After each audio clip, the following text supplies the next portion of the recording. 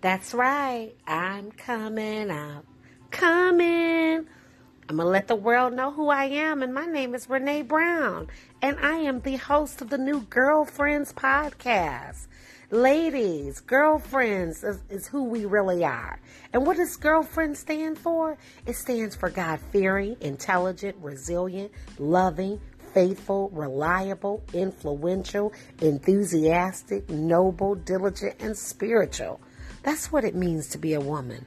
That's what it means to be a woman of God. And that's what it means to be a woman of faith.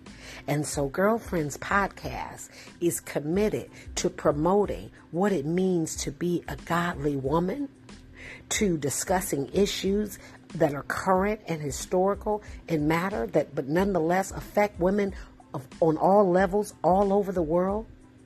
Girlfriends was created to focus on women, for the development of women, so that we can serve our purpose in this world and be of great service by allowing ourselves to be used by God to reflect the love and wisdom of God in everything we do. So join me weekly for Girlfriends Podcast. We will certainly have a good time. Thank you.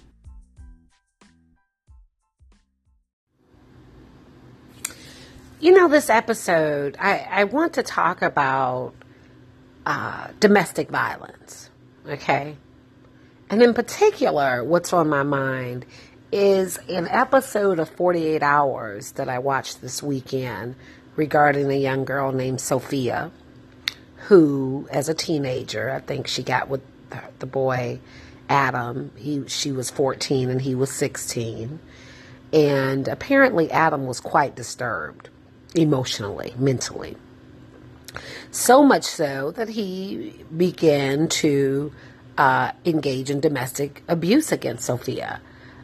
Became very controlling, very demanding, and ultimately it ended with Adam threatening to commit suicide and subsequently coming to the house or going to the house of Sophia, where he would later try to set both her and him on fire by starting a fire in her bedroom. And he did slit her throat with the knife. And anyway, it was really bad. But here's the bottom line.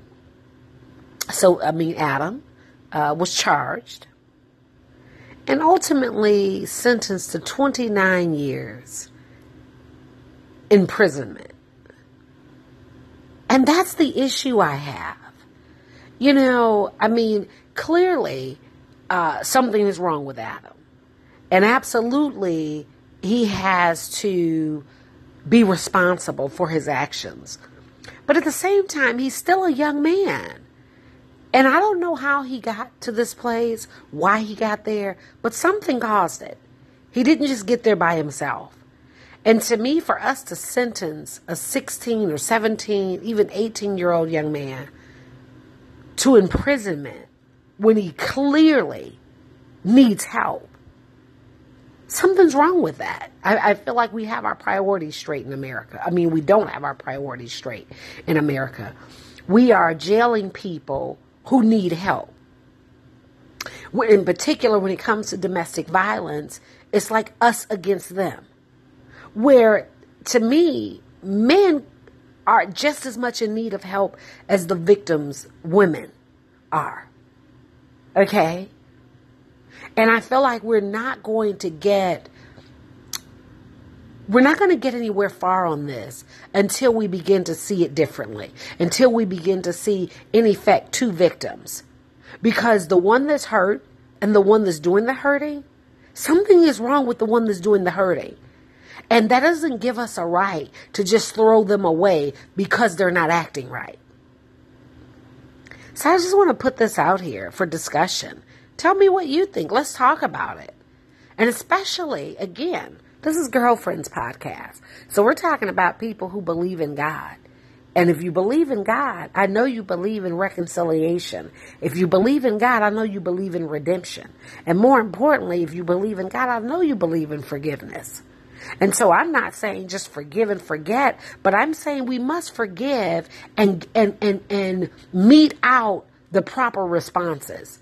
So when you know that someone is sick, to simply throw them away in a storage closet called jail. No, that's not the thing to do. And it certainly isn't the godly thing to do. But this is just my opinion. Talk to me, girlfriends. Come on, let's talk about this. What do you think about domestic violence and the need? I'm saying there's a need to help the perpetrators. There's a need to heal the perpetrators as well as those that are victims. Talk to me. Tell me what you think.